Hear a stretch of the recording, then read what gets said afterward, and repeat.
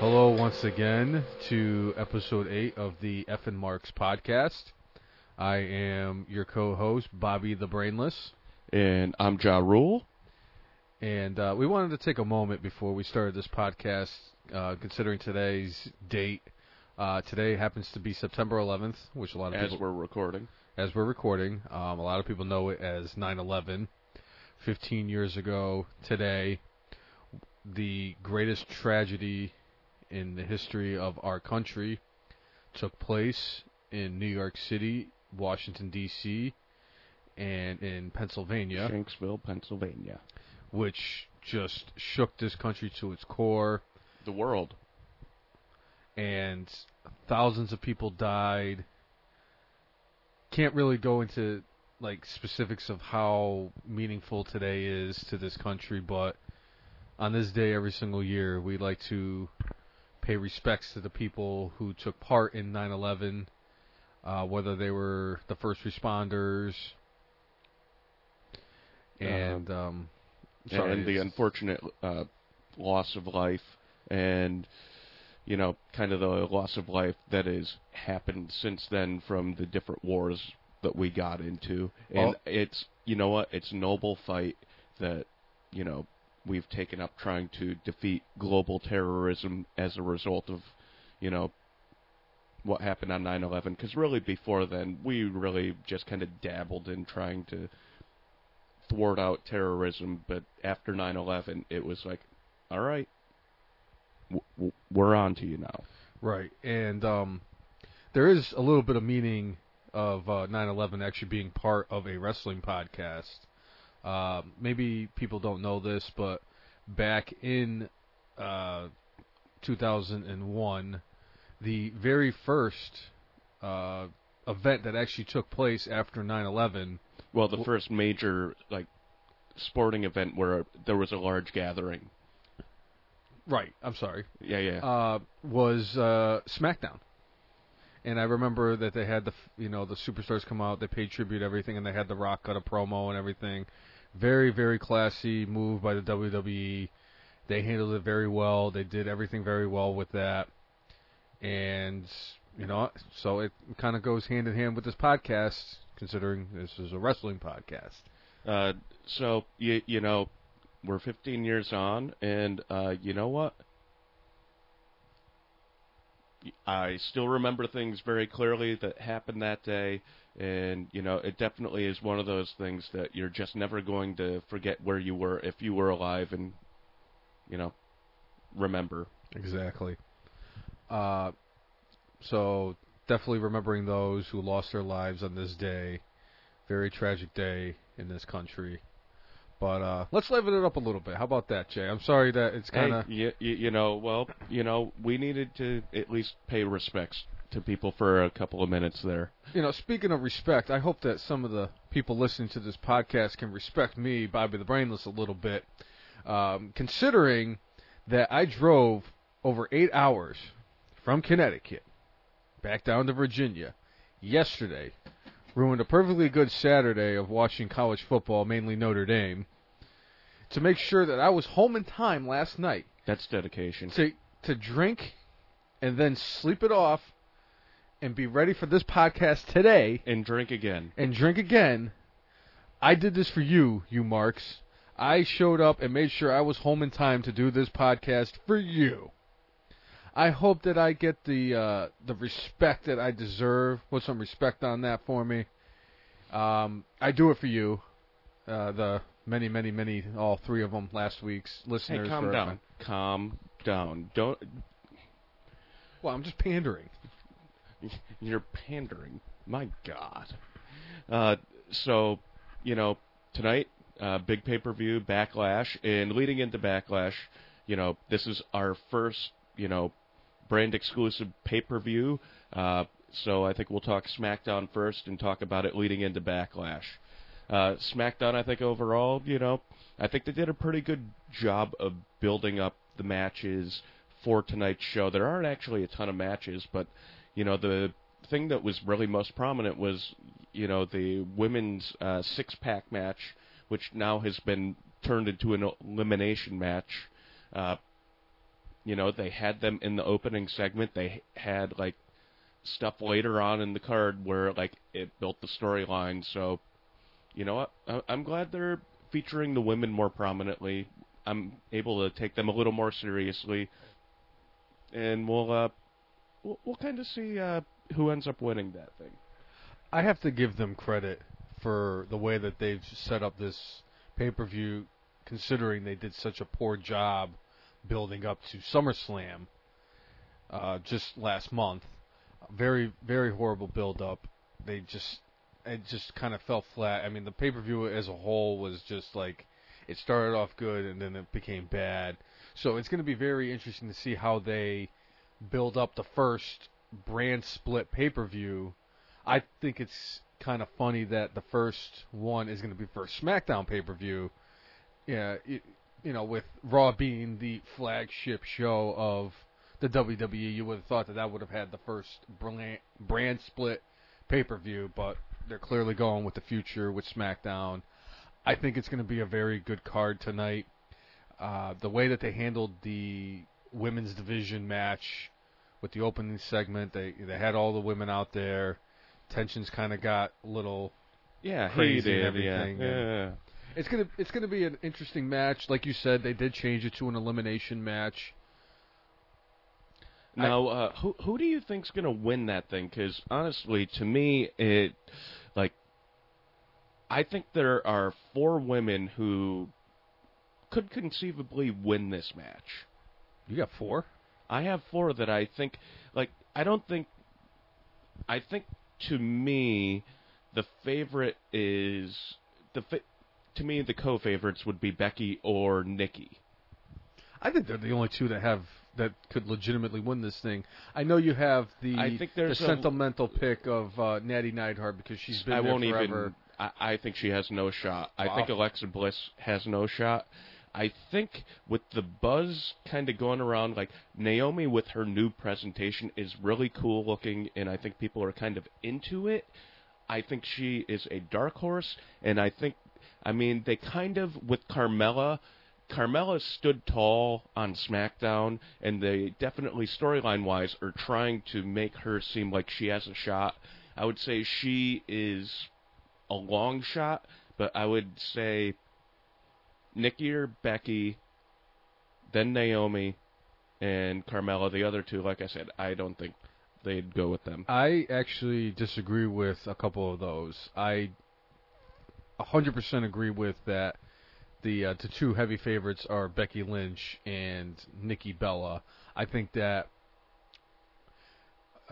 Becky Lynch has a slight edge over Nikki Bella. Because it's the new era and they're trying to get new people. And this is her show. She was the first female draft pick to SmackDown. They want to, they brought her in there. I think that she's the logical choice. Nikki Bella, you got the experience. You got the fact that she's had a great career, has the track record. Yeah. Could definitely see her winning it. My long shot dark horse contender is actually Alexa Bliss. All right. I really do think ultimately it's going to come down to either Nikki Bella or Becky Lynch. I personally think they're going to be the last 2 standing in this match, and one of them is going to go over and win the title from the other one. But would I be completely surprised if Alexa Bliss wins? No, I would not be surprised at all. With the WWE, you never know what can happen. Well, one thing I would say, despite the fact that I think those 2 women are the favorites, one of them winning, the way WWE has been booking things lately, they've been doing a lot of, like, little swerves. I mean, look back at the Royal Rumble this year. Everybody expected, when it came down to, like, the final few guys where it was Ambrose, Reigns, and Triple H, everybody assumed that it was going to come down to Triple H and Reigns. What ended up happening? It was Triple H and Dean Ambrose. And the crowd went bonkers for it. Everybody, for the tag team tournament, which we'll talk about a little bit later, thought it was going to come down to, like, American Alpha and Rhino and Slater. And they didn't do that. Well, they did, but they didn't. They kind of gave it to us and then took it away like a few moments later. But they've been doing that kind of with somewhat frequency lately. Think about Jericho and AJ Styles at WrestleMania. I was actually going to bring up the point of the Universal Fatal 4-Way Elimination match. That too. I'm pretty sure a lot of people thought that when Triple H made an appearance and he attacked Roman Reigns, and it was down to Seth Rollins and Kevin Owens in the ring, that I'm sure everybody thought that Seth Rollins was going to be the one that ultimately was going to win the match, and he ended up getting pedigreed, and Kevin Owens ultimately won the Universal Championship, which I'm still kind of marking out from. Right. But yeah, you're absolutely right. So I think they might surprise us in one of the favorites. I think might be one of the first couple eliminated, or at least won't last until the end. It's just to kind of shock the audience. If it ends up being Becky Lynch is one of the first ones eliminated, you could bet your sweet ass I'm either going to try to take a nap, or I'm going to go out for a cigarette, or go to the bathroom. Or have a Twitter freak out tonight. Oh, I'm definitely going to have a Twitter freak out if she gets eliminated. Oh, by the way, if you aren't following us on Twitter, how dare you? But if you want to follow us in the hijinks that we have on Twitter, we are the F_N Marks on Twitter. That's our Twitter handle. Don't forget the at the beginning of that. Right. So follow us there and give us a follow. We'd enjoy that. But, yeah, I think, you know what? If you're going to twist my arm and I have to make a prediction, I'm going to say Becky Lynch wins tonight. Agreed. All right, so... that was rather quick and painless. Right. Well, and we kind of talked a little bit about this, but why don't we get into the tag team tournament? We had American Alpha facing the Usos. American Alpha looked awesome in this match. They won really quick. At the beginning, you had the Usos, giving the handshake. It seemed like, hey, we're good guys, you're good guys. You know what? May the best team win. Then after they lose quickly, they change their attitudes and they destroy American Alpha and have kind of created chaos, pardon me, for the Backlash tag finals for the tag tournament. I thought it was an interesting swerve because, I think everybody kind of assumed American Alpha and was going to win this thing. I kind of enjoyed the fact that they swerved us because, if you get what you expect all the time, you're just going to get bored. I enjoy the fact that they kind of do this. But. And obviously, American Alpha wasn't the only thing that got destroyed. Chad Gable's knee or ankle, I think it was his knee, was also part of what got destroyed on You know Tuesday. what it reminded me of? It reminded me of Karate Kid, when John Kreese tells the dude to sweep the leg. But Sensei, I could beat this dude. But the way that they kicked down on Gable's leg reminded me of that. I was like, ooh, Cobra Kai. You're going to have to refresh my memory a little bit. I don't remember exactly who it was, but I could have swore, whether it was you or if it was Cousin Ryan a few podcasts ago, that actually called the Usos making a heel turn, and it was you.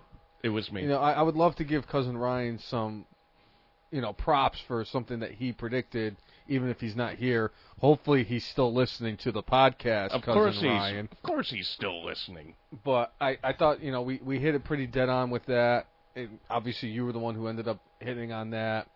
You ultimately thought that it was going to end up being the Usos versus American Alpha in the finals. I didn't realize the bracket was set up a specific way, so it prevented that from happening.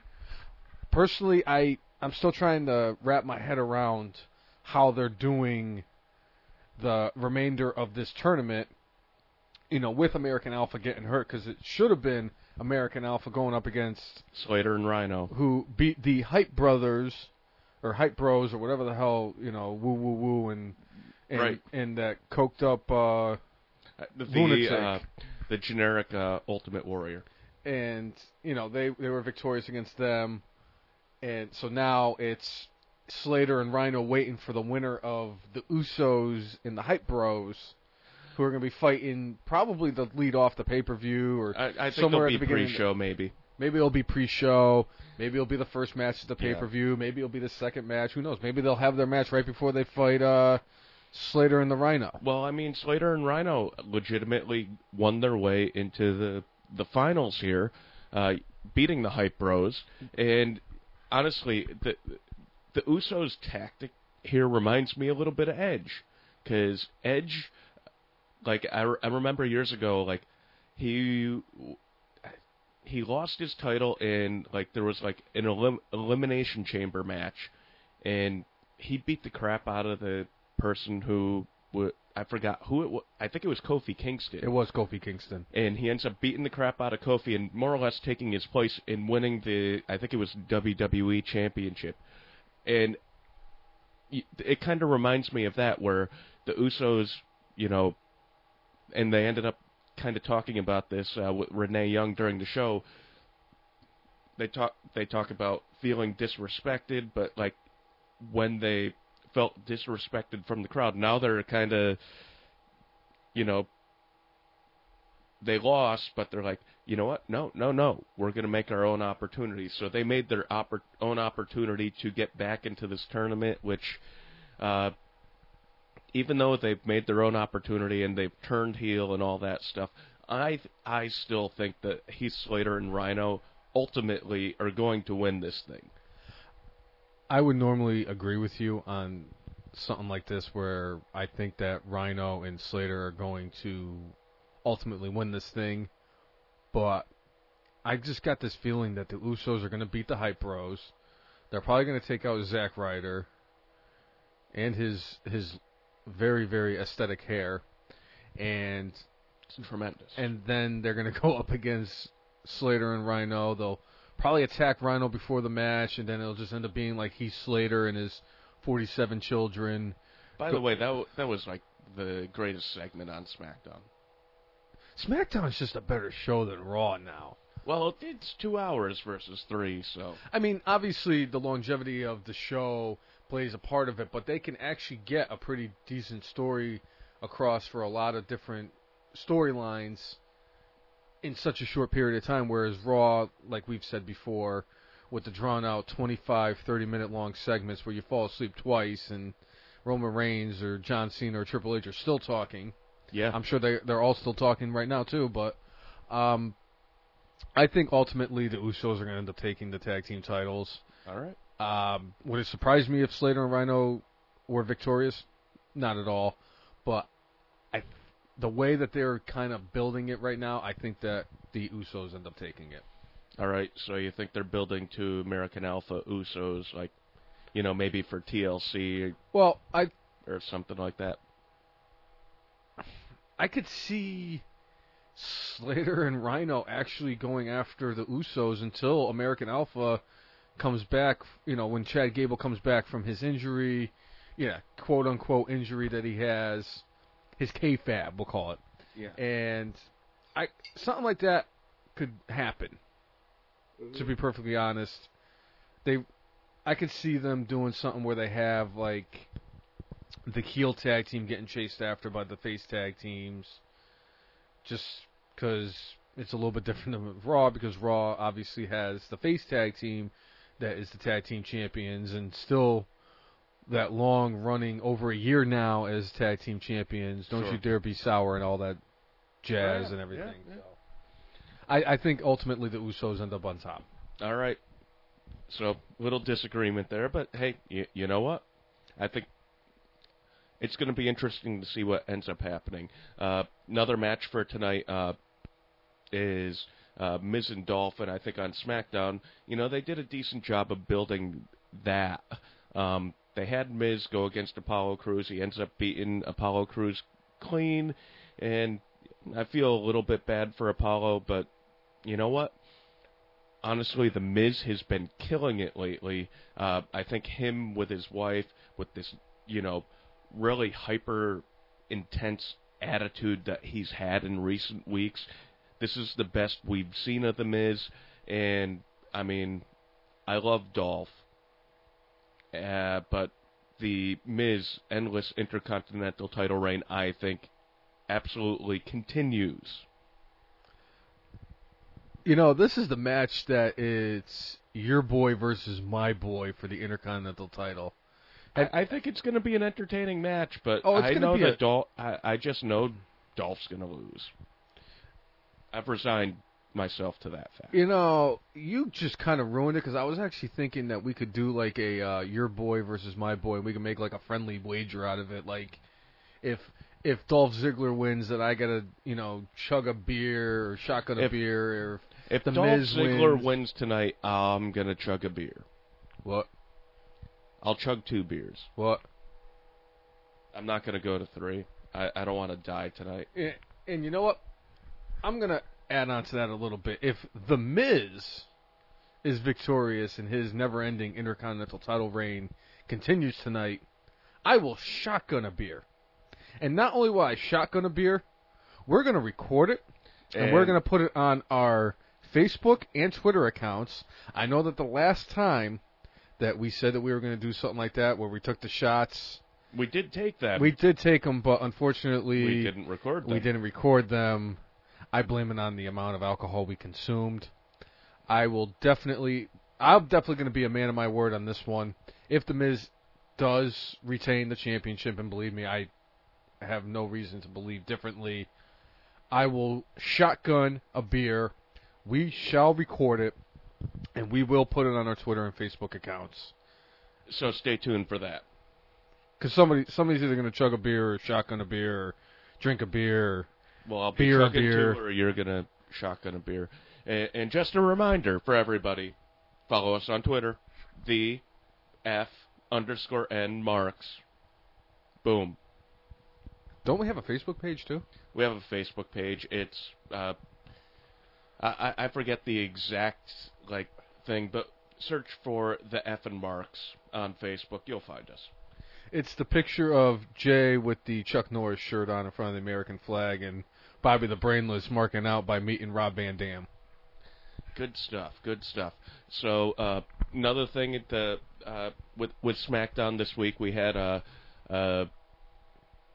Bray Wyatt, Randy Orton promos. I thought the promos hyping their match were fine, but it was kind of a little bit of the same as what they did the week before, and it's all right. You can't always have them, in a match to help hype the show that's coming up for, this weekend. So I thought what they did was fine, but, this week came off flat versus last week, but whatever. I think their match is going to be entertaining tonight. And with those two, they can get away with having the battle of the mind games between the Viper and that's what they've been doing. And the Eater of the Worlds. It's been kind of fun.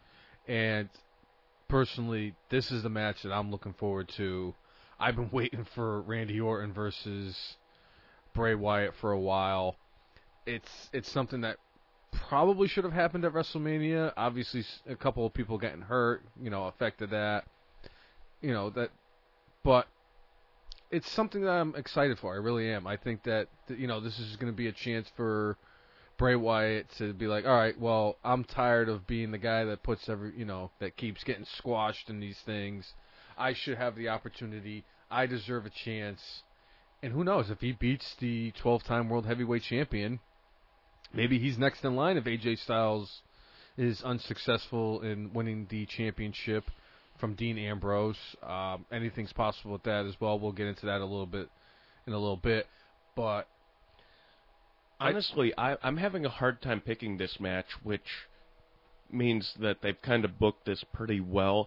Again, if you're talking, this is the new era, it should be Bray Wyatt going on, but for some reason, with the way they built this up, this does not feel like a one-off feud, like where they get one pay-per-view match. I'm thinking there's going to be some sort of effed-up finish. I don't know what it'll be. I don't know if it's going to be a double count-out.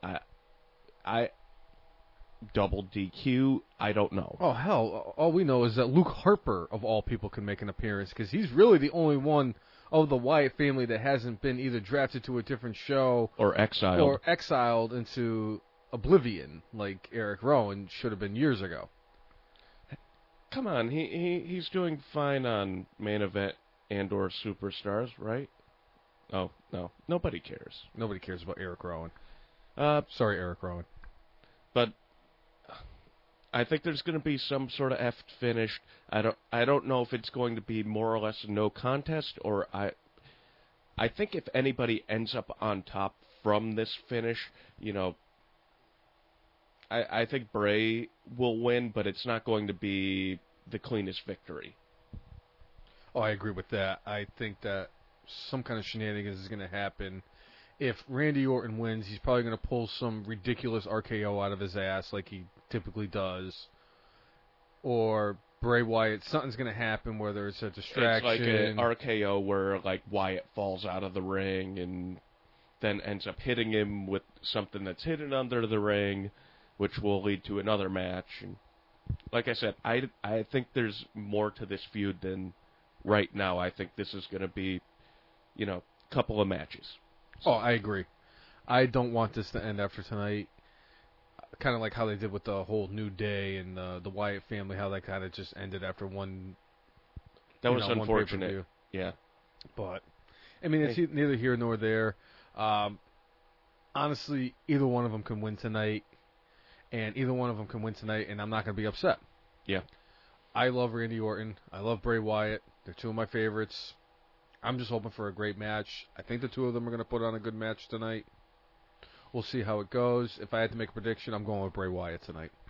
All right, and that leads us to our main event, which is going to be Dean Ambrose against AJ Styles.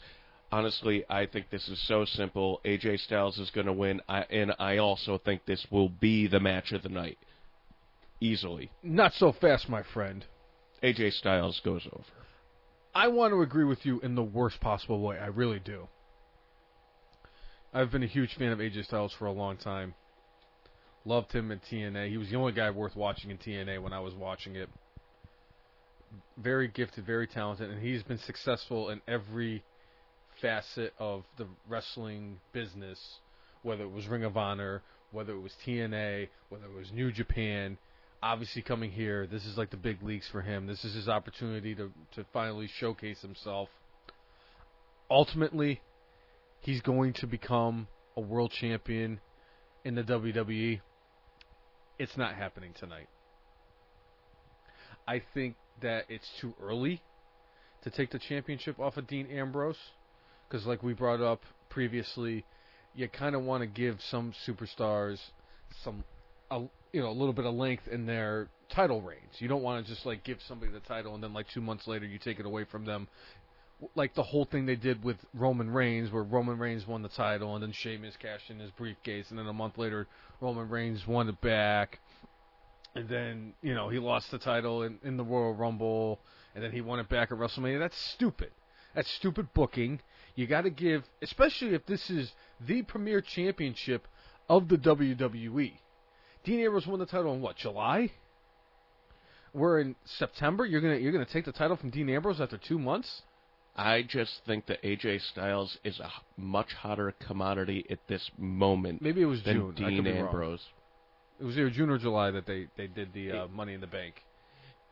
Even so, like I said, I think AJ Styles, his stock is so high. He is performing at a level like I never thought of him as a good promo, and then since he's been in WWE, he's really been knocking it out of the park. And for me, like, I just don't see a way where he doesn't win tonight. I could be wrong, but I fully disagree with you. I think that this is where our bet should be. I'm not making a bet when it comes to Dean Ambrose, because if Dean Ambrose loses the title tonight, I'm going to be pissed about that. And then if I lose a bet, I'm going to be even more pissed about that.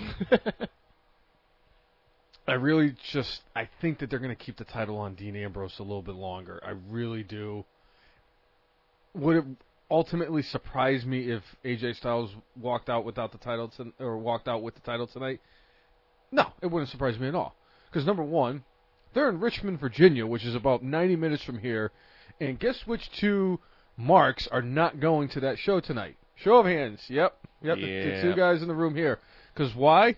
Because the NFL is more important than the Backlash pay-per-view. Well, not necessarily. It's too many things going on. Too many things going on. Look, I understand that I just got back from Connecticut. You don't We're think I would fucking marks. I would drive there if the Giants were not playing the Dallas Cowboys at 4:00. I have priorities. There are much more important things in this world to me than a WWE pay-per-view, the Backlash pay-per-view, or whatever it is. Or I'm getting so many mixed messages from you. You make this grand journey back here, but football is more important to you than wrestling. Let me explain it to you, and I'm going to put this in an order so that you understand, and hopefully some of you marks out there that actually listen to this podcast can understand. It goes football, then it goes college football, then it goes Boston Red Sox, professional wrestling, beer, in that specific order. Obviously, and we love them all, right? And obviously, I could have thrown something else in that list that would have been a hell of a lot higher, probably number 2 after the New York Giants in football. But I got to keep it clean, got to be ish. No. We swear on this thing. The fuck are you talking about? I've never swore in this thing in my entire career on this podcast. Absolutely. So let's move on to Raw. I think we kind of went through Backlash and Smackdown there. Raw was an interesting show. I thought it was going pretty well up until, I don't know, about the 2-hour mark. And then all of a sudden, they hit a brick wall known as the Old Day segment. Honestly, it was like the New Day usually knocks it out of the park. Gallows and Anderson usually entertain the hell out of me. Holy shit, did this segment suck. I want to take it out of my brain, but it's stuck there, and it's stuck there forever. I almost hope I get Alzheimer's for that specific thing. You know the neuralizer they used in Men in Black? I want a flashy thing in my brain so I don't remember this. Oh my God. You know, I know that you were really bothered by that whole segment. To be perfectly honest, I didn't hate it. I really didn't like it. I didn't hate it though. Bringing in the Old Day and that kind of thing. It was it wasn't great. It was stupid. It was stupid but kind of funny. I mean, it's sad because I'm trying to justify it just because that's how I am. It was justifiably awful in every way. Honestly, like on a scale of 1 to 10, I'd give it a 4. 1. I have to give it a 4. I'm a fucking mark. I'm a fucking mark too, and I was like, back in the day, Vince McMahon went on TV and said, "We don't want to insult your intelligence." This segment insulted my intelligence. Wait a minute. Terrible. Hold on a second. Wait a second there, fella. You're going to tell me that that's your defense? Is that Vince McMahon comes out there and says he doesn't want to insult our intelligence? He's been doing it for a long time. Hello, have you seen the redhead that they put on SmackDown that insults my intelligence, that insults the wrestling locker room, that insults the WWE universe? And people justifiably hate her. I know, I'm one of them. Obviously, the whole thing with the Dr. Gallows and the Dr. Anderson, that was good stuff. This, them, playing off the whole. I see what they're trying to do. They're trying to play off of the fact that Anderson and Gallows retired the Dudley Boys. Although I got a feeling that we have not seen the last of Bubba Ray and Devon. Maybe we've seen the last of Bubba Ray and Devon. Maybe we could see Bully Ray make an appearance, but regardless, they're playing it off. Dudley Boys did the honors for Anderson and Gallows. Obviously, it's setting up for the Clash of the Champions pay-per-view that will be the first Raw-based pay-per-view, which I think is kind of interesting that they're going to have Clash of the Champions, and it doesn't seem like SmackDown's going to be part of it because it's typically the pay-per-view that only the champions fight on. Well, I mean,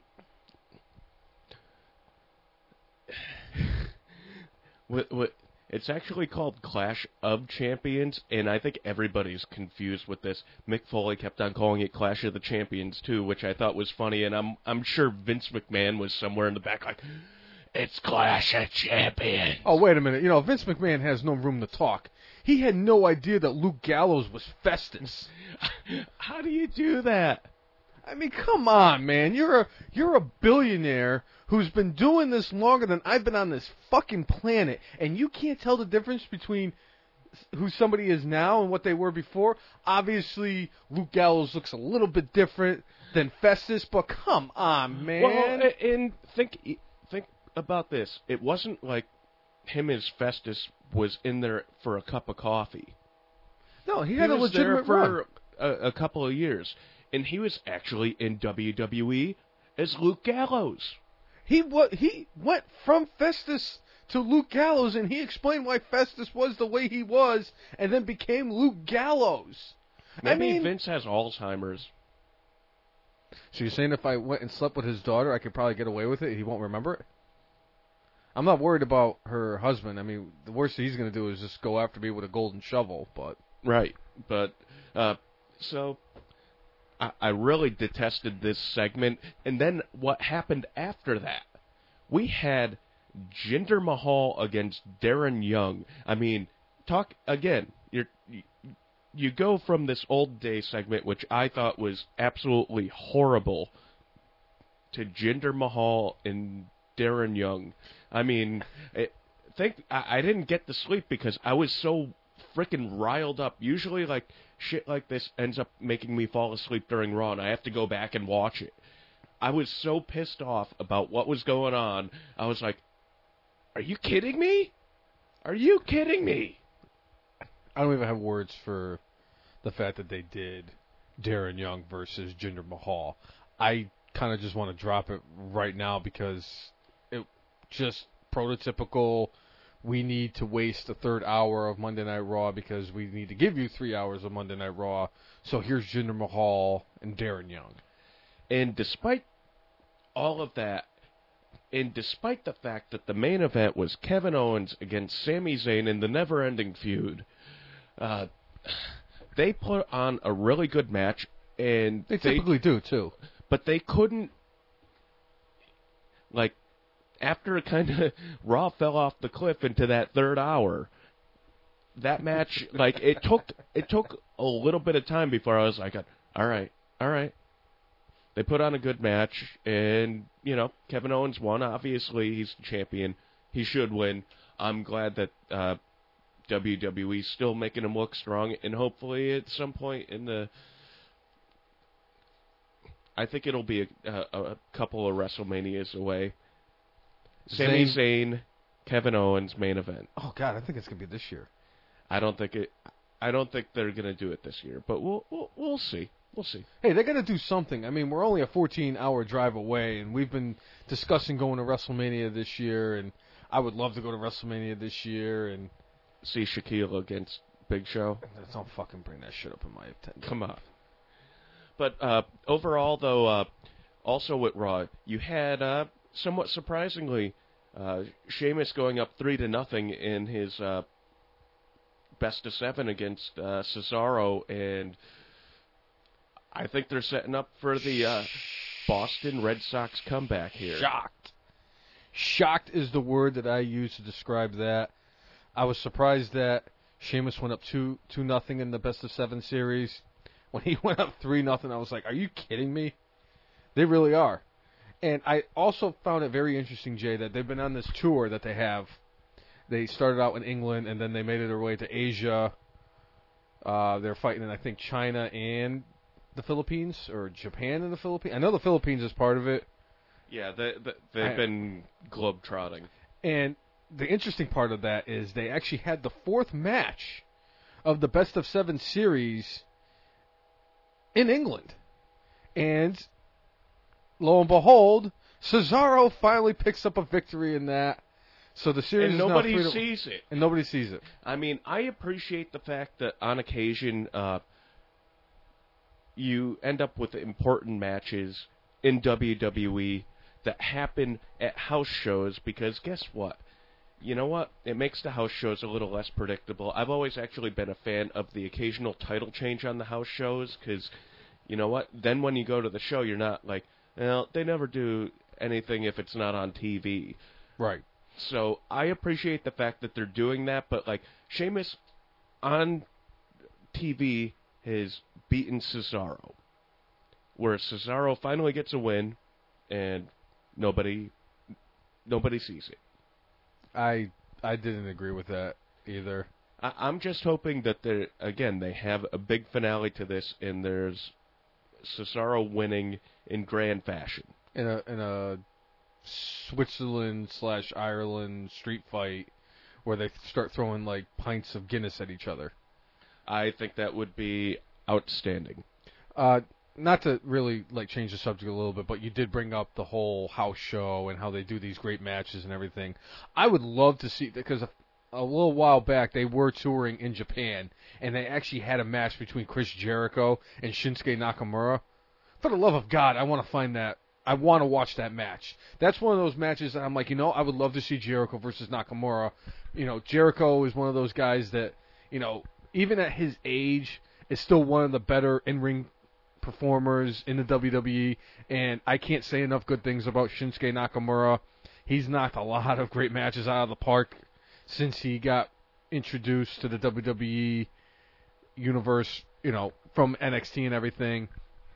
Sorry, I didn't mean to change the subject, but that's definitely one of those matches that was one of those things, though. WWE has kind of done this on occasion lately, where they actually have a quote unquote house show that they show on the network. That's one of those things where, because it's a special attraction, I think it would have been interesting to show on the network.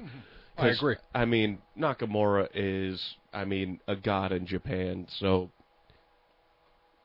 having that home crowd and getting that home crowd hype really would make him feel like an even bigger star. I don't know if they didn't show that specifically because he's still on NXT. I think if he was on Raw, maybe it would have been a little different, but we'll see. Right. Something else that happened on Raw that I'd like to bring up. It finally happened, Jay. We finally saw Braun Strowman not rip to shreds a local competitor. Yeah, he had a match with Sin Cara, and Sin Cara got a decent amount of offense. In the end, Braun looked really strong. He beat the hell out of Sin Cara so badly. He always looks strong, though. But, he beat the hell out of him so badly that Sin Cara could not answer to the 10 count and got counted out. One of the, rare countouts where it's not, the heel running away. This time it was the heel absolutely brutalizing the babyface. I know that at some point he had to have legitimate opponents and have somebody look like they had at least a little bit of a shot, or at least oh my god, this guy's kind of doing something to him. I just wish the Man Scout had his moment in the sun first. I knew that was coming too. I really did. I really don't think that the local competitors getting obliterated on Raw is going to end with Braun Strowman. I don't know why they decided that this past week was a good idea to have him go up against Sin Cara as a somewhat legitimate competitor, but the only thing Sin I Cara. can see, honestly, is they had 2 other squash matches in this show. They had the Nia Jax match, which, it's fine. That's because they don't have enough people or enough women on Raw for the women's division for Nia Jax to have anything but squash matches, because it's But again, talking about this match specifically, I think they didn't want to have a third squash match because they had, surprisingly, Bo Dallas with a bit of a new attitude. He still goes around smiling, but he destroyed this local enhancement talent, Kyle Roberts, and believe that. He looked like a complete badass, but after he beat the crap out of this guy, he does a victory lap with the big smile on his face, and you would think that, Do you think that the new attitude that he has stems from the fact that he now has a police record? Maybe so, maybe not. Hey, if this was a planned push, great. If this is just a slight push to help put somebody over, whatever. But you know what? I like new aggressive Bo being a dickhead, but still acting like he is the champion of people. I didn't hate it. That's all I'm going to say is I didn't hate it. I think it's kind of interesting that the guy hasn't really been on television since he got drafted to Monday Night Raw, and then it's like, all right, we're going to put you up against, Joe Schmo, and you're going to blast the shit out of him.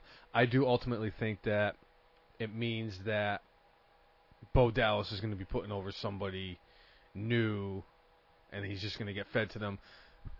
You do an awful lot of thinking. I do a hell of a lot of thinking. I don't know why. But kind of like what they did with how they fed Billy Kay to Ember Moon. They built up Billy Kay to be, a little bit like a legitimate threat, and then she got basically fed to Ember Moon. Ultimately, that's probably what's going to happen with Bo Dallas. With Raw, the only other thing that this was shocking to me, and when we were talking about things that they kind of swerve us with, the Shining Stars defeating Enzo and Big Cass. I'm still in shock over that.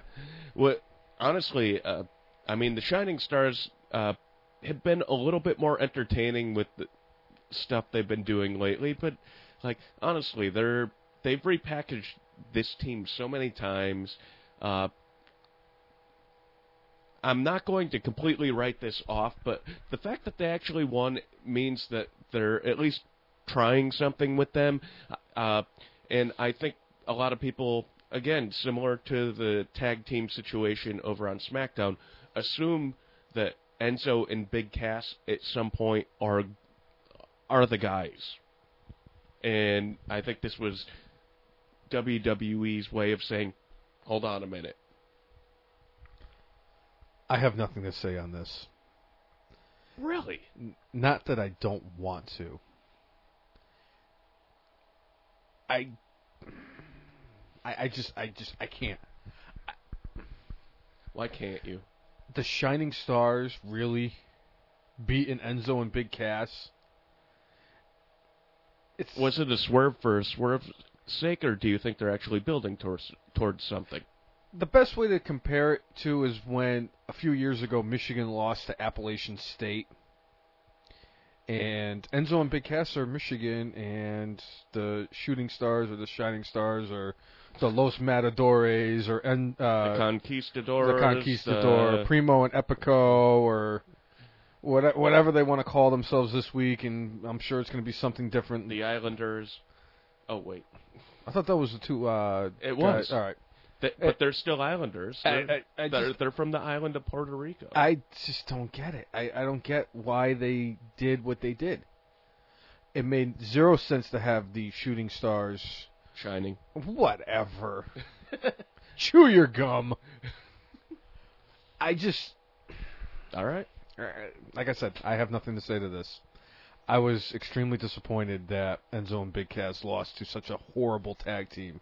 I would have rather of them lost to a tag team built of local competitors if they had brought Mike and Mike back from when they did a couple weeks ago and had them beat Enzo and Big Cass. I would have been okay with that compared to them losing to the Shining Stars. Because I don't care what you say, Primo and Epico are not Shining Stars in the WWE. Well, honestly, pre-match promo-wise, I think I referred to them as the less than Shining Stars or the dull stars. Because, honestly, pre-match, Enzo and Big Cass, the crowd is completely into it. Hold on. Was it Enzo giving birth in the ring? Yeah, they had that segment where he did that. I was just glad he didn't give birth to a hand. That would have been really interesting. Yeah, so... you know what? I keep calling the Academy.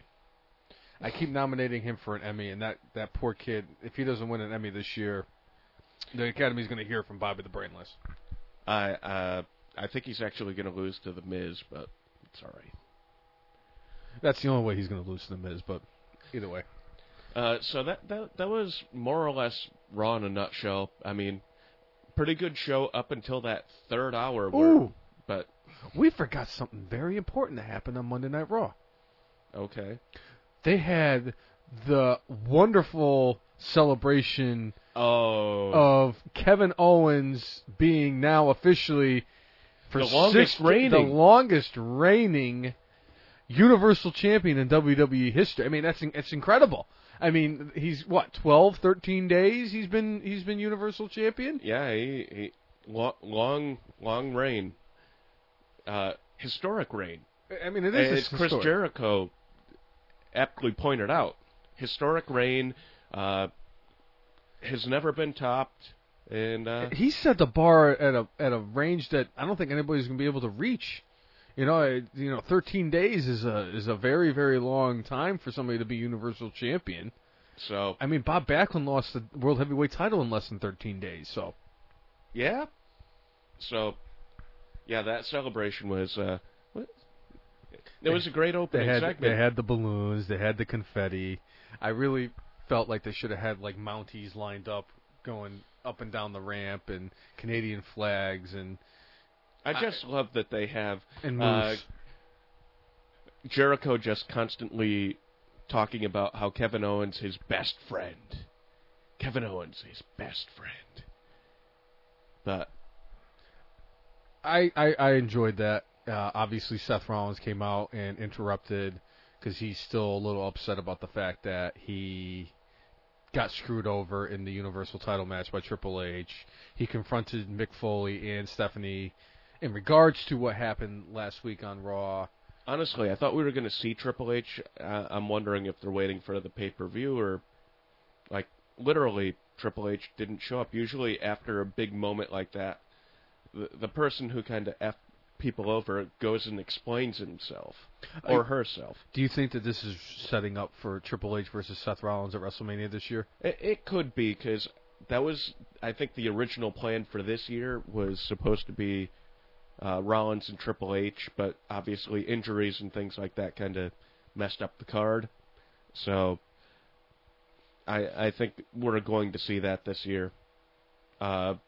So maybe they're doing the slow build, slow burn. Obviously, it looks like they're kind of slowly turning Seth Rollins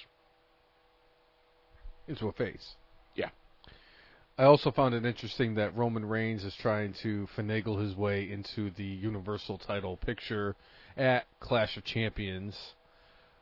He gets the chance to fight Kevin Owens on Raw tomorrow night. And if hold on, let me say it right. Roman Reigns, with the very wet hair, is victorious against Kevin Owens tomorrow, then the Universal Championship match goes from a one-on-one to a triple threat. Right. Wait a minute. I feel like this has happened before, where somebody kind of just was like, you know what? If I win my match, I should make this match, I win and then becomes a triple threat match. I feel like it's like recently. I can't put my finger on it, but it's like it feels like it's happened before, like recently, where somebody was like, well, they're like, well, if you win your match against so and so, you're, the WWE World Heavyweight Championship match with AJ Styles and Dean Ambrose will become a triple threat match. I feel like that's happened before, right? With like a Dolph Ziggler or something like that, and he kind of tried to get his way into that match, and or like the WWE World Heavyweight Championship match with the Shield guys a couple months ago. Yeah, that too. Obviously, yeah. It feels like it's not like they've done this before or anything. Well, they don't always book very well, but like, on the whole, whatever. On the whole, Preparation H feels good. It does. So with Backlash happening now, I almost think that we should give like a brief little report card for like Raw and SmackDown and what they've done since the brand split became official a couple of months ago. Honestly, I think overall, booking-wise, they've done some interesting things. They've called this the new era. I like the new set. I like a lot of the new things that they've done, like having post-match interviews in the ring or outside of the ring, having the Raw commentators be in the crowd. A lot of like little tidbits from old school stuff, booking-wise. For the most part, I think they've done a good job by putting the new guys a little bit more forward. I mean, how often have you seen John Cena on your TV? Not that much, And you haven't what seen him he's since done, SummerSlam. He's put over AJ Styles. So they're putting the guys that are new faces, not necessarily new to wrestling, newer faces over, which I think is great. And I think overall, I would give them a good solid like B plus. Personally, for me, I think I like SmackDown overall, but I think each show has kind of developed their niche. Like, you have the squash matches on Raw, which are entertaining as hell, seeing, the James Ellsworth getting his head planted into the ring for like the 10,000th time. 2 million views, by the way, from me. And Nia Jax with her squash matches, and with SmackDown, they've kind of done. I think everybody assumed like Apollo Crews was going to be going over on Miz, and then they kind of flipped the switch with Miz, where Miz becomes like a badass and best version of himself ever. So, they've got that. I think with SmackDown, they've got Smack Talk Live, which has almost become must-see between that Miz segment, between some of the other little things that they've kind of done, like they ended up having like the Usos come in and kind of explain themselves after they attacked American Alpha. Stuff like that is really making that, like I said, basically must-see TV. They're making it something important. I just enjoy a lot of the things they're doing. I wish Raw would go back to 2 hours, but it's not going to happen because WWE makes a lot of extra money from that. But overall, I like the direction they're going in. I think they've actually done a better job than they have in years of actually putting the new talent to make them look like stars. And hopefully it will, like I've mentioned in past podcasts, they've built a pretty good foundation that hopefully this will lead to a new boom. I don't know if it'll be a boom in the United States, but maybe it'll be a boom worldwide, where maybe WWE ends up bigger in Japan, or bigger in Mexico, or bigger in Russia, or Germany, or wherever. I think they may be experiencing something big soon. That's an awesome assessment, Jay. You hit all the points very well.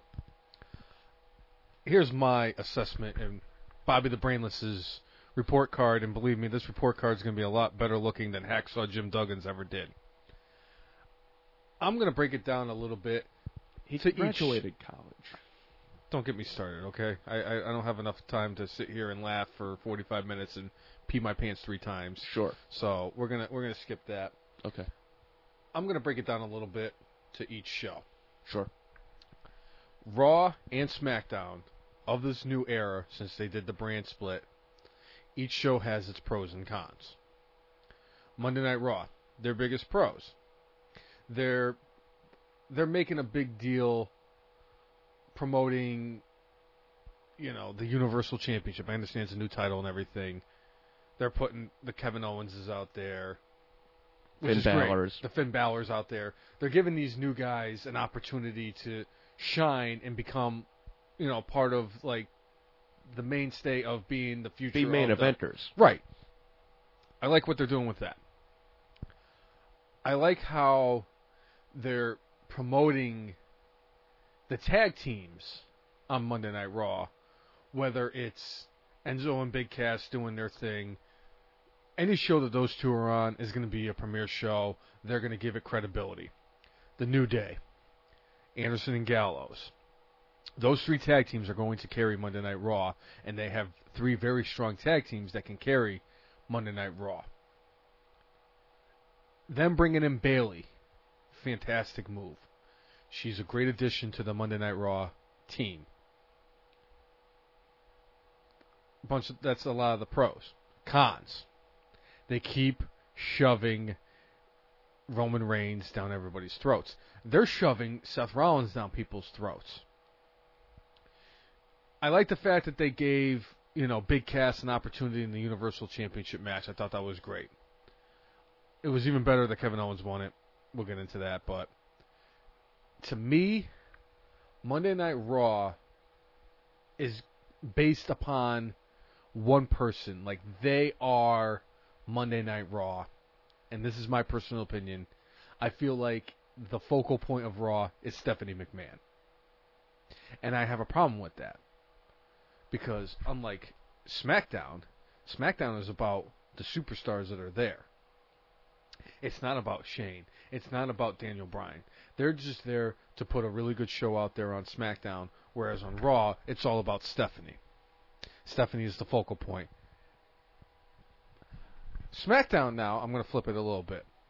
I love what they're doing with the women's division over there. They're putting a lot of emphasis on the championship and all, being like the new title and everything. Yeah, being the first champion ever for that title. For SmackDown. And they're promoting the 6 women that are in this match. They're putting a lot of emphasis on the women's division over there, even though they have one less hour to do it in than Raw does. They're doing a fantastic job with it. Same thing with the tag team division. Obviously, they made a couple, they brought in a makeshift tag team of Heath Slater and Rhino, and it's working. Heath Slater has won the hearts of the WWE Universe with his family and his extended trailer park and his above-ground pool and what have you. It's working. AJ Styles is becoming the face of SmackDown. He is the face that runs the place. They're promoting him, and they have guys like The Miz who have been there for a long time that are promoting themselves and putting themselves out there and making them a bigger star on SmackDown, bringing some. I can't even think of the right word. Making the Intercontinental Championship important, more relevant than it has been. They got guys like Dolph Ziggler. You know what you're going to get out of him. You got guys like Randy Orton and Bray Wyatt. SmackDown, as a whole, is a much better show than Monday Night Raw. The cons that I have with SmackDown is I get the squash matches that they're having on Raw. I love the Braun Strowman squash matches. I love the Nia Jax squash matches. They make a lot of sense. You're going out there and having the Milkman or Fandango going out there and cutting promos, and Kane goes out and choke slams them? Really? Is that really new era of the WWE? You're just going to have Kane go out and choke slam people? Him and the Big Show should have retired. Those are kind of like nothing segments. Kane should have retired years ago. So should have the Big Show, and so should have Mark Henry. But Kane more so than the other two. He's kind of been like a broken down has-been. Obviously, he'll be in the Hall of Fame at some point in his career. Maybe he should have just went into politics like he was talking about doing. He's just not the same big red monster that he once was. The guy who was in phenomenal shape that can scale up the top rope. Is he still does all that. Honestly, I think Kane is just doing the honors. I mean, obviously you get older, but the dude's still in really good shape. He's I don't know if he's 50 or pushing 50. I think Kane's still pretty good. Honestly, I think they're trying to shine him up right now, make him into a big deal, because, Corporate Kane did the honors so many times. Demon Kane has done the honors so many times. They need to make him look a little bit strong to put somebody over. I don't know who, in the end, is going to benefit from that. I understand that they're using Kane for... The end will justify the means. I think Kane's career is kind of winding down because, you don't see him in matches as much lately. Because I think, he's getting up there. He's getting up there in age.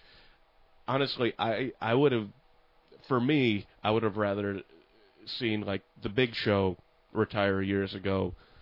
Mark Henry, I think probably had his best run a few years back when he did the Hall of Pain thing, but injuries have kind of plagued him the last couple of years. That just happens when you get older.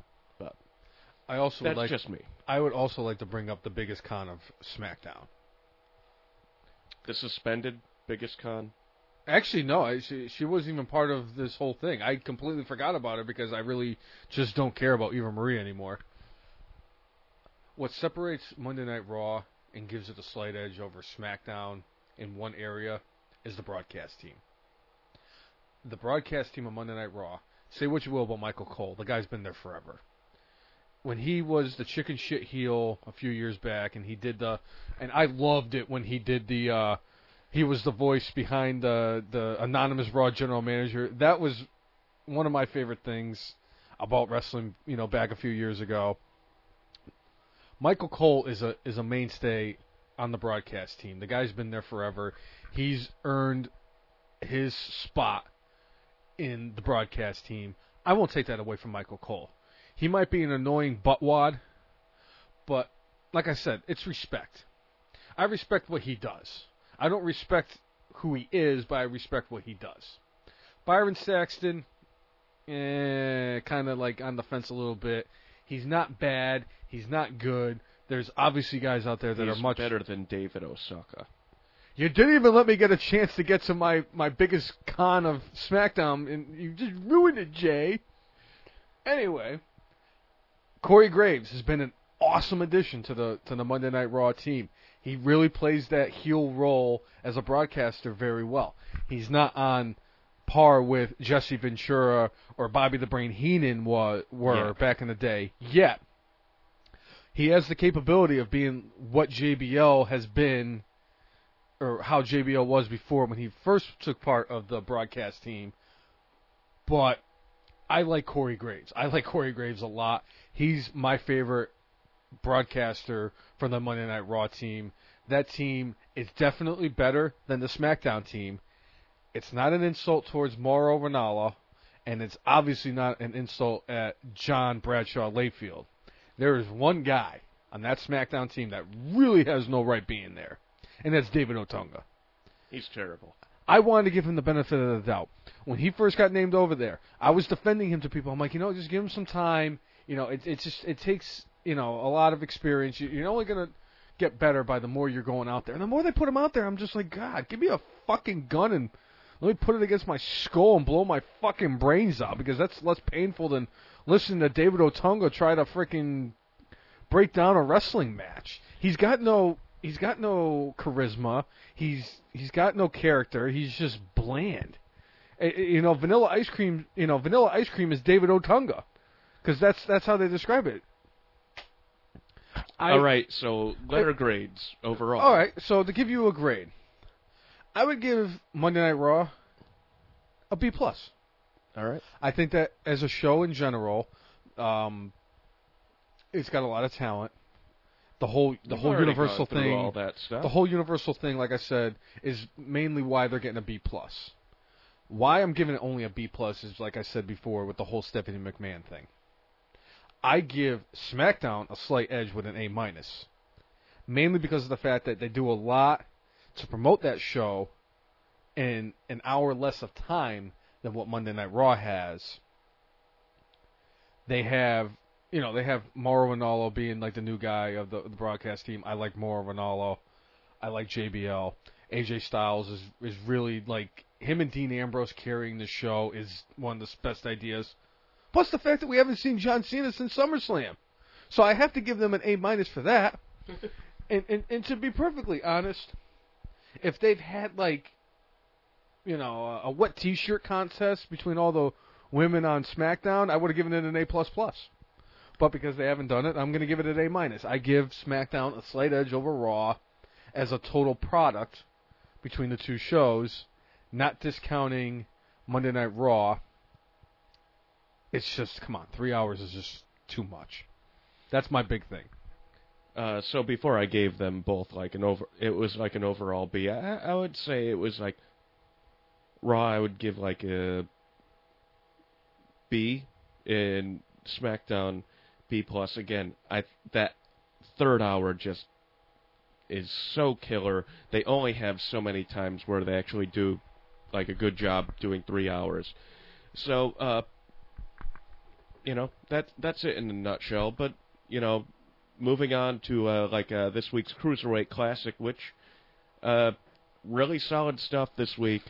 I thought the better of the two matches was the Rich Swann and who the heck did he go against? T.J. Perkins. T.J. Perkins. I thought they told a great story in the ring,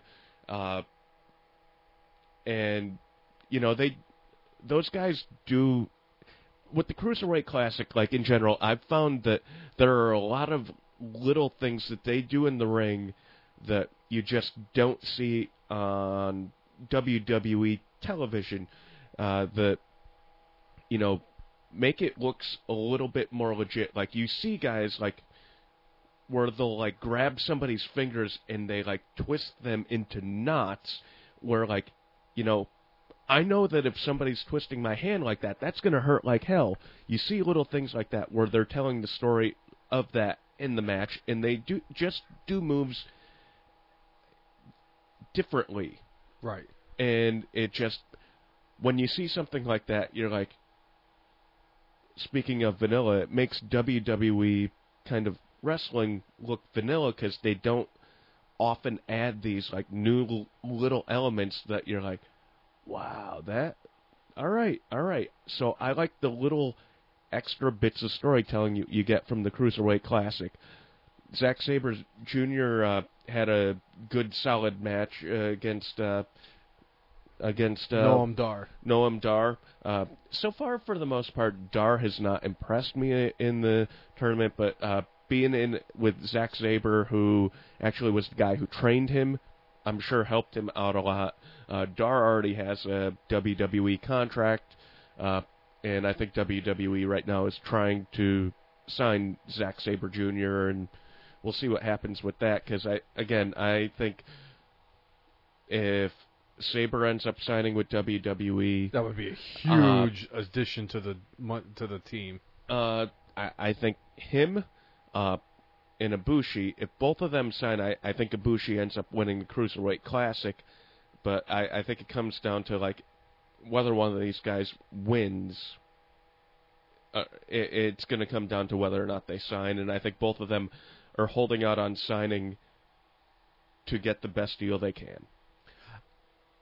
When the Cruiserweight Classic first came out and they announced the brackets of the 32 guys, it was before we even started this podcast. And there was a couple of guys that really stuck out to me, and I'm like, you know what? I can definitely see these guys winning this tournament. Kota Ibushi was definitely one of them that really stuck out to me. Very well known in Japan. Got to give that to somebody. Zack Sabre was the other one. And this week with the Cruiserweight Classic, just like every other week, has been fantastic wrestling. The two matches that were this week, you know, between Sabre and Dar, was really good. The TJ Perkins and Rich Swann obviously did not, you know, disappoint the fans. Definitely lived up to the hype. I love the fact that they did the storyline between the two of them, like you said, with Zack Sabre being the trainer for Noam Dar, so it kind of built up into that storyline. Also with the TJ Perkins and Rich Swann, you know, they're friends. They worked together in the independent circuit for a very long time. They kind of cut a promo at the end of it about whether or not they were going to be friends afterwards once this match was over and done with. I love what they're doing. I really do. The Cruiserweight Classic has been A+. It really has been. Ronaldo and Daniel Bryan every single week keep entertaining me. They keep doing a fantastic job. I love the two of them doing this. Well, and unlike Otunga, who has kind of done nothing, Bryan has gotten much better. Morrow's always kind of been a pretty good, just professional broadcaster out there. You know, I mentioned a couple weeks back, or maybe last week, I think Morrow, his level of excitement as he's announcing more fits the Cruiserweight Classic versus, like, sometimes on SmackDown he gets really excited and you hear nothing from the crowd, so it's like, it feels like a faked excitement. Right. Where I think he fits in perfectly with the Cruiserweight Classic, and the in-ring product being so good, having a hyped-up audience, and having the announcers actually telling the story of what's going on, because Daniel Bryan, having been in the ring, you know, lends a bit of legitimacy, but, like, all of those things together combine to, like, make this awesome product. I mean, there really have been very few, like, missteps, and I agree, like, Cruiserweight Classics, absolute A+. I hope they do it again next year and see how that goes. So they're doing a Cruiserweight Classic finale on Wednesday, and they're having the semifinals and the finals. and it's going to be a 2-hour special on the network. It's going to be awesome. It's going to be hard for them to not have an awesome show. I agree with that. I'm really looking forward to the Final Four of this tournament. Like I said, the other, the more into this tournament that they get, the deeper into the tournament they get, the better the matchups have gotten, the better the matches have gotten. God, I really want to pick somebody to win this thing, but it's just really tough because it really. All right, gun to your head. We have to make a prediction because this is our last podcast before. Okay, so it's Grand Metalik, am I correct? Or is it Grand Metalik versus Kota Ibushi? Yep. And then it's Zack Sabre versus T.J. Perkins. Yep. So it's two guys that have already signed with the WWE versus two guys that have yet to sign with the WWE.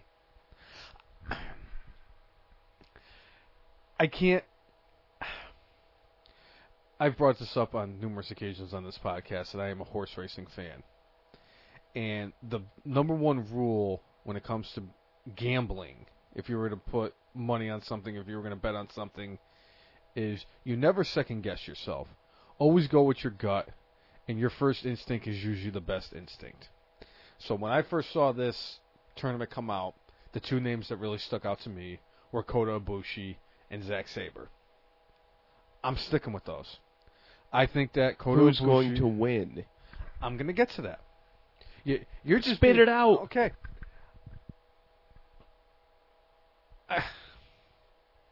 Zack Sabre. I agree. That's what I'm going to say. I'm going to say Zack Sabre. I could have gone in depth on it, but you were getting a little too antsy over there. I don't understand why the Patriots don't kick off for another several hours, 8 hours. But yeah, I like Zack Sabre over Kota Ibushi. I think that ultimately one of those two is going to end up winning it. Would I be surprised if Kota Ibushi won it? No. Would I be surprised if T.J. Perkins pulled off the upset and beat Zack Sabre? No. I think that it's possible that one of the two guys that signed with the WWE ultimately get the upper hand. Hell, all we know is it could be Grand Metalik versus T.J. Perkins in the finals. It could be. Honestly, I just get the feeling that Ibushi is more planted in his desire to... He wants to work with WWE, but he wants to work in other places, and I don't think they're going to accept that. So I just think he's not going to sign where I think Zack Sabre eventually is going to. Oh, if I had to choose between either Sabre or Ibushi to sign with WWE in the near future, I'm going with Zack Sabre. And that's ultimately why I'm taking Zack Sabre to win it. Not to discount what he's done in the ring in this entire tournament. He's been very impressive in every match that he's had. I'm going with Zack Sabre because he's one of those guys that's really impressed me in this tournament. There's been other guys that have impressed me, but they're already out. I'm going with Zack Sabre. All right, so we both got Zack Sabre, and we'll see if we're both wrong. Probably. All right, so, this week, WWE-wise, it was kind of up and down. I'm looking forward to Backlash tonight. But for me, talking mark-out moment of the week, for me, it wasn't even that big of a moment, but Byron Saxton during the Kevin Owens celebration he said a couple of things, and then Corey Graves just looked over at him and just said, "Byron, you sound like a guy who's won second place a lot." And I just lost my mind. I was laughing for the next 5 minutes, and I thought it was outstanding. Well, if that's what your mark-out moment is, it was pretty funny. I'm not going to lie. It was pretty funny when it happened. But it looks like Goldberg's record of undefeated streak is going to come to an end this week. Because Bobby the Brainless might actually come... No, my luck, I'm probably going to lose to this. I mean, you could probably say like a ham sandwich playing a harmonica would be better than a planet blowing up, and I would say the planet blowing up and the ham sandwich playing the harmonica. Are you going to get to a point at some point? Listen there, Mr. Patriots fan.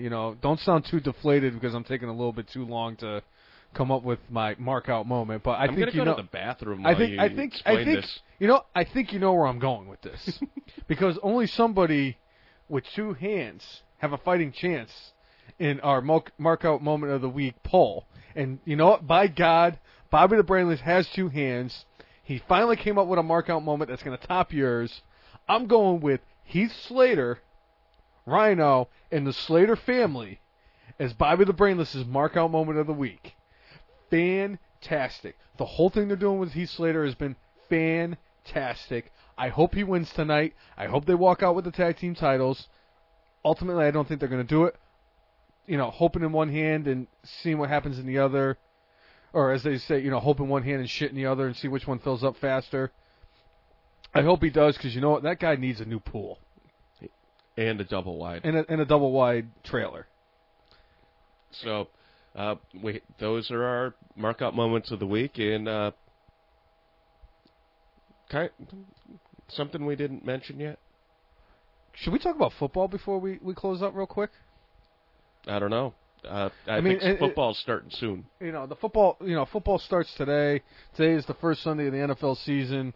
I figure maybe we could spend a couple minutes talking about football real quick before we end the podcast. Before we talk about that certain guy in the Royal Rumble. Yes, a certain guy. A certain thing that we typically end our podcast on. Your thoughts on the NFL season this year, Jay? Honestly, this year, most years you always kind of had an idea who the strongest teams were going in. I don't have a strong feeling. As a Patriot fan, I think they might be the strongest team in the AFC because they made some upgrades on offense, but you also have Tom Brady, who's missing 4 games. Now, does that, in the end, actually help them? Because you have a guy who, 39 years old, who playing quarterback position, does having 4 games off help him?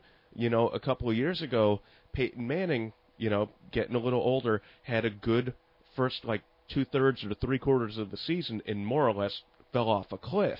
Right. So, in my... I try to be objective about this stuff, but, I mean, I think the Patriots might be the best team in the AFC. Steelers, I think once all of their... With Le'Veon Bell, I think they're, a really good team that could beat anybody. But Le'Veon Bell is in the same situation that Brady's in. He's going to miss the first 4 games. Obviously, but Brady's they have missing Roethlisberger, who I think, having, they have a good, competent quarterback where the Patriots have a mystery man. Jimmy G. You just don't know how it's going to end up. Simple little things like home field could end up, because the Patriots, go 1-3 or 2-2 versus going 2-2 or 3-1 here. That could mean huge things. I mean, last year I'm convinced if the Patriots ended up winning I think they had a game against the Jets they should have won. They had a game against Miami in the end of the season they should have won, and they didn't. They ended up having to go to Denver. I think the Patriots would have won if the AFC title game wasn't Foxborough. Little things like that really end up meaning big things. Agreed. My assessment real quick, I actually have a few predictions I'd like to get out there. Sure. Brady missing 4 games. It's not going to matter. All right. Patriots are still going to win the AFC East. They are just too much of a offensive powerhouse. Obviously, week 1 they're going to struggle because of the fact that A, they don't have Brady, and B, they don't have Gronk. Yeah. Arizona's going to take the game. I think the 4 games off is going to help Brady because, like you said, he's old and everything. Brady and the Patriots take the East. Well, yeah. AFC North, Pittsburgh. How do you go up against the Steelers? They're just a perennial team. They have the best running back in the NFL when he's not suspended. They have the best wide receiver in the NFL, and you can't teach that. They still got Roethlisberger. Defense might have some holes, but Baltimore's not that good. Cleveland's not that good. Cincinnati, meh. Well, I mean, Cincinnati is literally the famous paper tiger.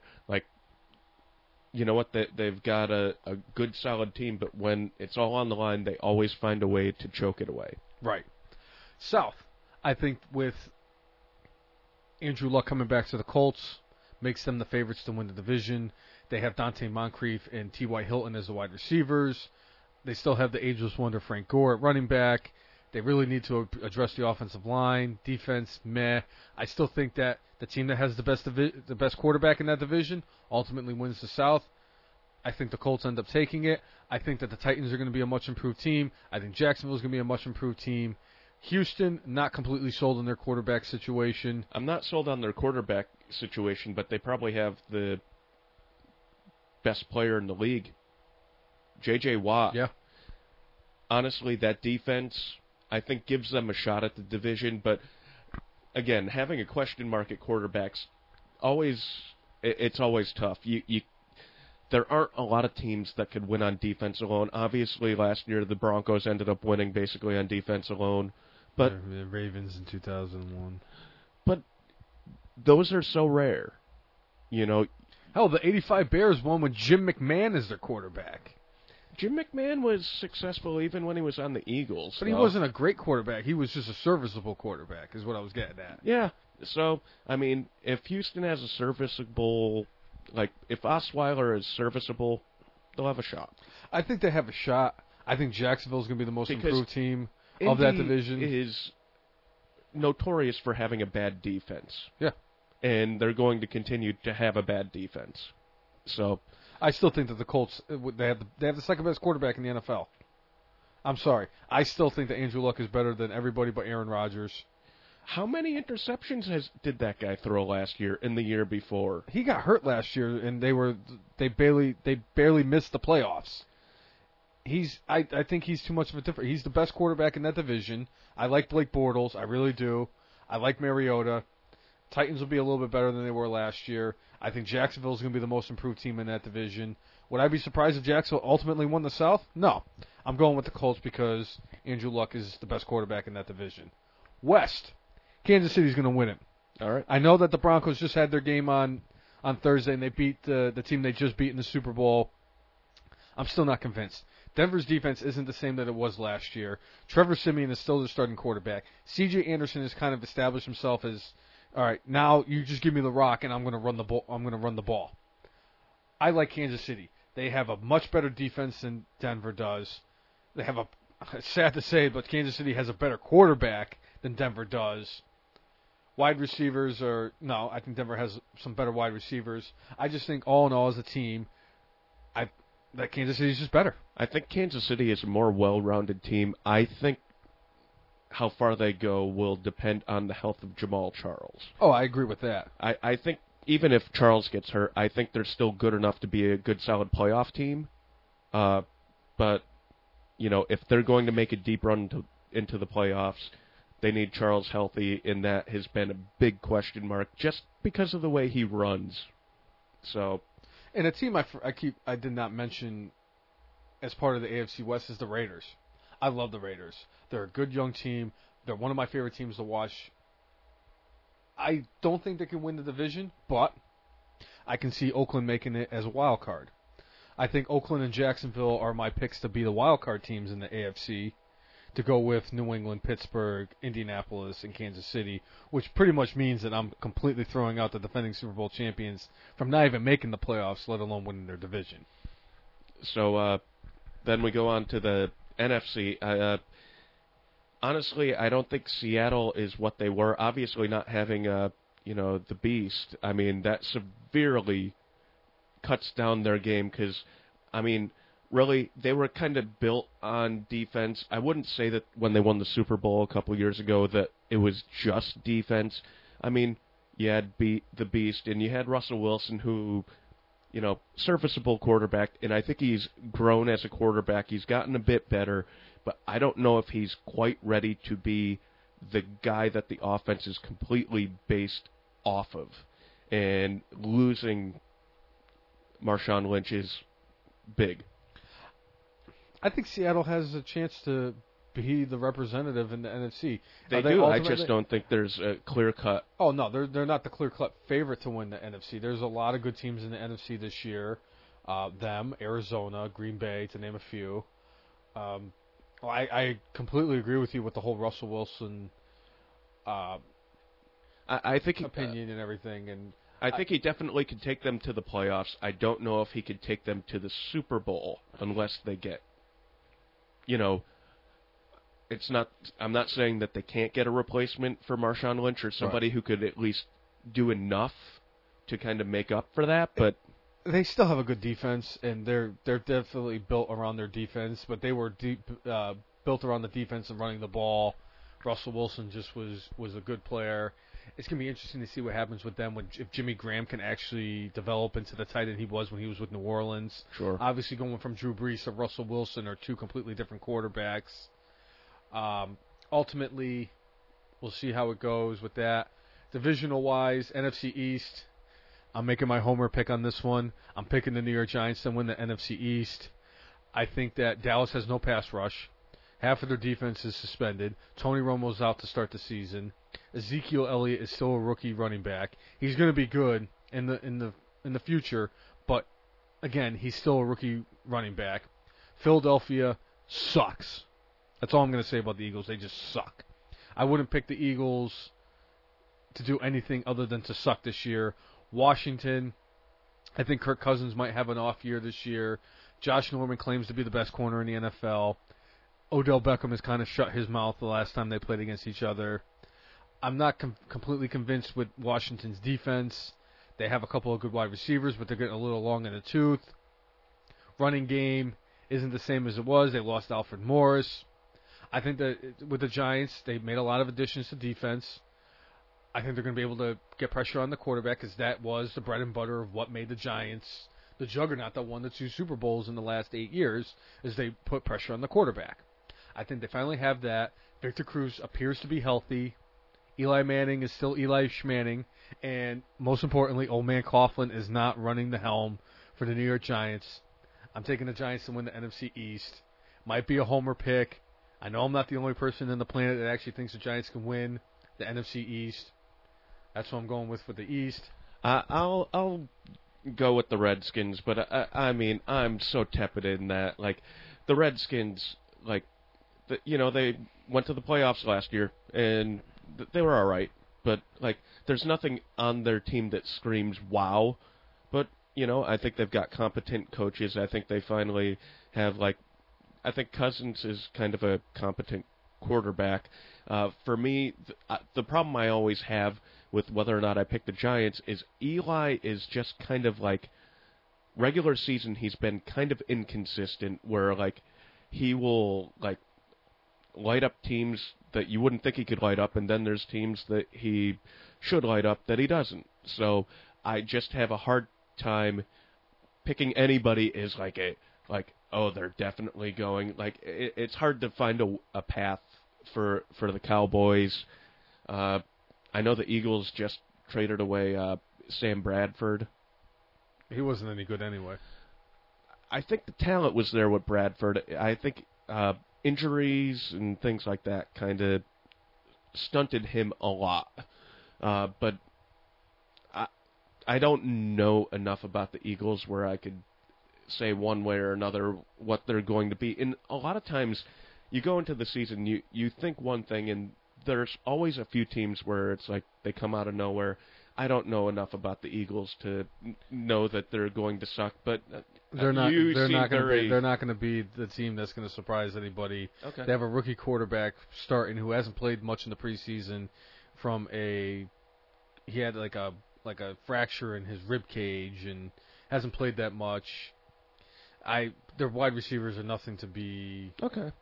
And obviously it has a lot to do with the fact that I'm a Giants fan. Honestly, I think it's the Redskins or the Giants division. Oh yeah, if the Giants don't win it, it's going to be Washington that wins the division, and it wouldn't surprise me. And it'll probably be like a 9-7 or 10-6 thing. It's not going to be like somebody who's nobody's going to run away with that division at 13-3 because it never happens. But speaking of 13-3, I got the Packers winning the NFC North. I don't.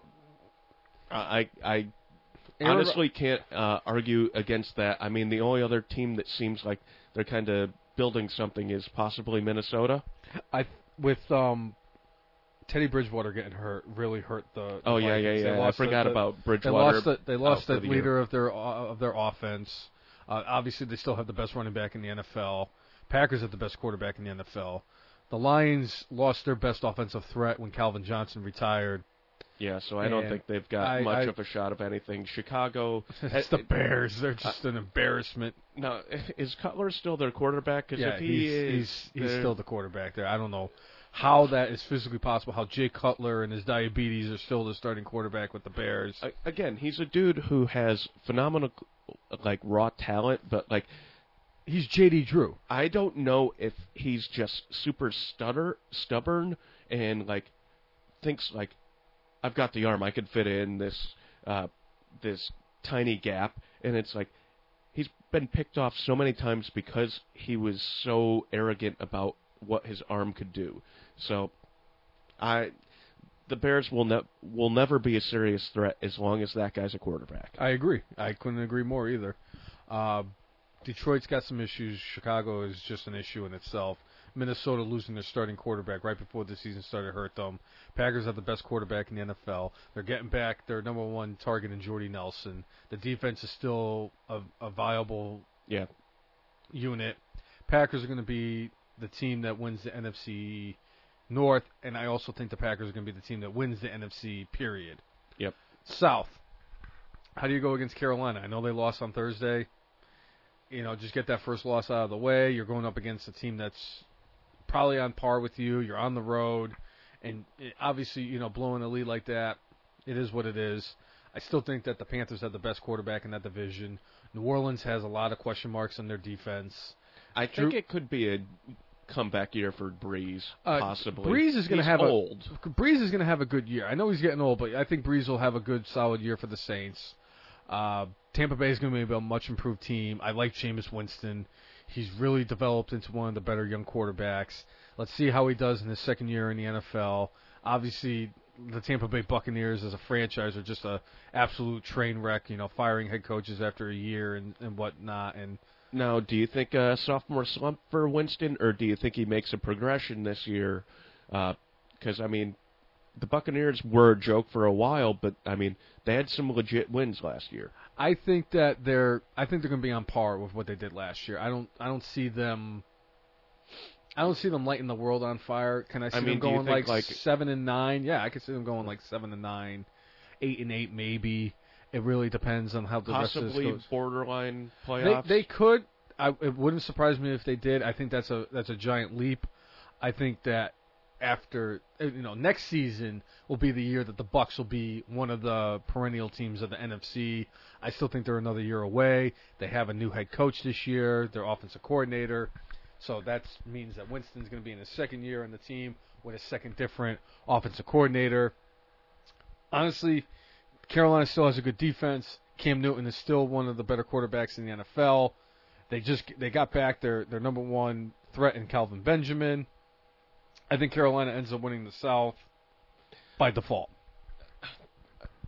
I can't really go against Carolina winning the division, but like New Orleans is such a wild card. I could see them going 5-11. I could also tend to see them, being like 10-6 or 11-5. Like I just don't know with that team. Like, and they've had a couple of years where like they've been down, and then all of a sudden you're like going, oh yeah, they're legit again, and it's just I don't freaking know. They are like Jekyll and Hyde, and it's year to year, and I don't know if this is going to be the year where they're good or if they're going to suck and, time to get a new franchise quarterback. Right. Be interesting because they just gave him a new extension, so, but I agree with what you said, and I think it's funny that we didn't even bring up the Falcons because they're just kind of a joke. And I know my cousin's not listening to it. They have some talent, but they have one of the two best receivers in the NFL, and they have a very good young running back that they kind of just like blossomed last year. Kind of hope he carries over this year. He's on my fantasy team, but to be fair, I mean, I was never a huge Matt Ryan fan. I think he's kind of overrated. Falcons defense, it needs some work to be done, but I think it's like I said, it's Carolina's division to win by default. Yeah. So honestly, Super Bowl. You forgot the West. We talked the West though. Arizona's going to win that division. Oh, okay. I think Arizona's going to win the division. I like Carson Palmer, a very experienced quarterback. Their defense was nasty last year. And, oh, by the way, they brought in Chandler Jones to play linebacker for them, who they got from the Patriots. Yeah. Seattle has a really good defense. They're going to be another juggernaut. The two of them are just going to beat the crap out of each other. Luckily for them, they get to play the sappy San Francisco 49ers and the Los Angeles Rams of Anaheim straight out of Compton or whatever the hell they're going to call themselves, or St. Louis. Sure. I think the two of them are going to beat each other up. Whoever doesn't win the division between the two teams will ultimately be the wild card. I think that if Arizona goes 13-3, Seattle's going 12-4. Seattle goes 12-4, Arizona will go 11-5. You know, stuff like that. I think that's how it'll end up going. Other wild card team, I would say Minnesota, but it's hard to because of them losing Teddy Bridgewater. I'll say Washington. All right. So, I mean, it's going to be between Arizona and Seattle in the West. I'll pick Arizona. Honestly, I think it really kind of all falls on whether or not Carson Palmer is healthy again. Oh, yeah, I agree. If he's healthy, they're going to be really good. And I'm not saying Carson Palmer is the next coming of Jesus. He's, a good, above-average NFL quarterback. He's a solid player. But their defense is so stacked that, you don't need an Aaron Rodgers to be the quarterback for that team to win. And I think it's going to end up being Arizona against Green Bay, and I think Green Bay does win the AFC title. NFC. Yeah, NFC. I agree 100% on you. I think it's going to be Green Bay and Arizona in the championship game. AFC-wise, I don't know. Again, my homer pick, it's going to be the Patriots. I almost see it's going to be Patriots Steelers, and I mean I know you're high on Andrew Luck. I do think the same thing. I think it's going to end up being New England and Pittsburgh in the AFC Championship game. I think we are going to get a Super Bowl rematch. I think it's going to be New England and Green Bay because that would just be unbelievable. You got Tom Brady, who people say is the greatest quarterback of all time, versus Aaron Rodgers, who people are saying greatest quarterback right now. Is the best quarterback in the NFL right now. Sorry, Jay, if that was to happen, if it's Green Bay and New England in the Super Bowl, I'm taking Aaron Rodgers. The better quarterback will prevail that night, and Aaron Rodgers is a better quarterback than Tom Brady right at this moment. I will.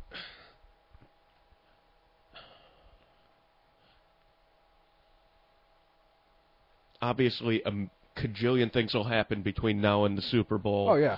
But if somebody on, let's say, Green Bay's defense gets hurt, Tom Brady with all the weapons on that team, and that's assuming everybody is healthy on the Patriots, going to be tough to stop that offense. Even if Rodgers is the better quarterback, Brady, I think, has more weapons.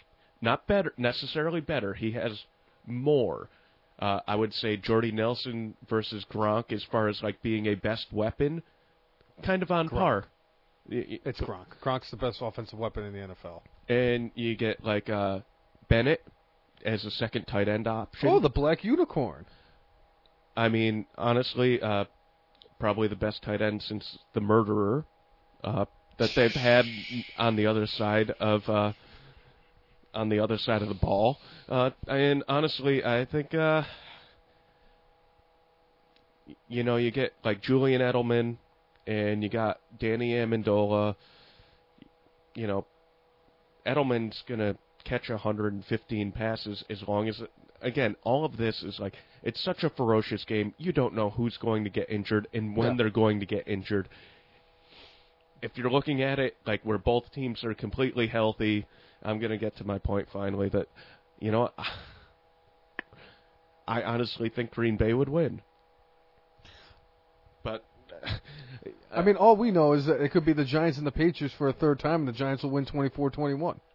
You never know. I mean, all we know is it could be Arizona and Pittsburgh in the Super Bowl again. It could be Seattle and Indianapolis in the Super Bowl. Or, I mean, the only thing that we can guarantee is it's not going to be the Eagles. Right. Just saying. Or the Jets. And with all of that said, I think this is the perfect segue. I don't know why. But, you know, Jay, today being the first Sunday of the NFL season, it being 9/11 and everything, doesn't mean that we have to forget about the most important part of days when it comes to this podcast. do you realize 594 days ago, a particular athlete entered the Royal Rumble? And that particular athlete is still alive in the 2015 Royal Rumble, and his name? Curtis Axel. And on that note, I'm JaRuel.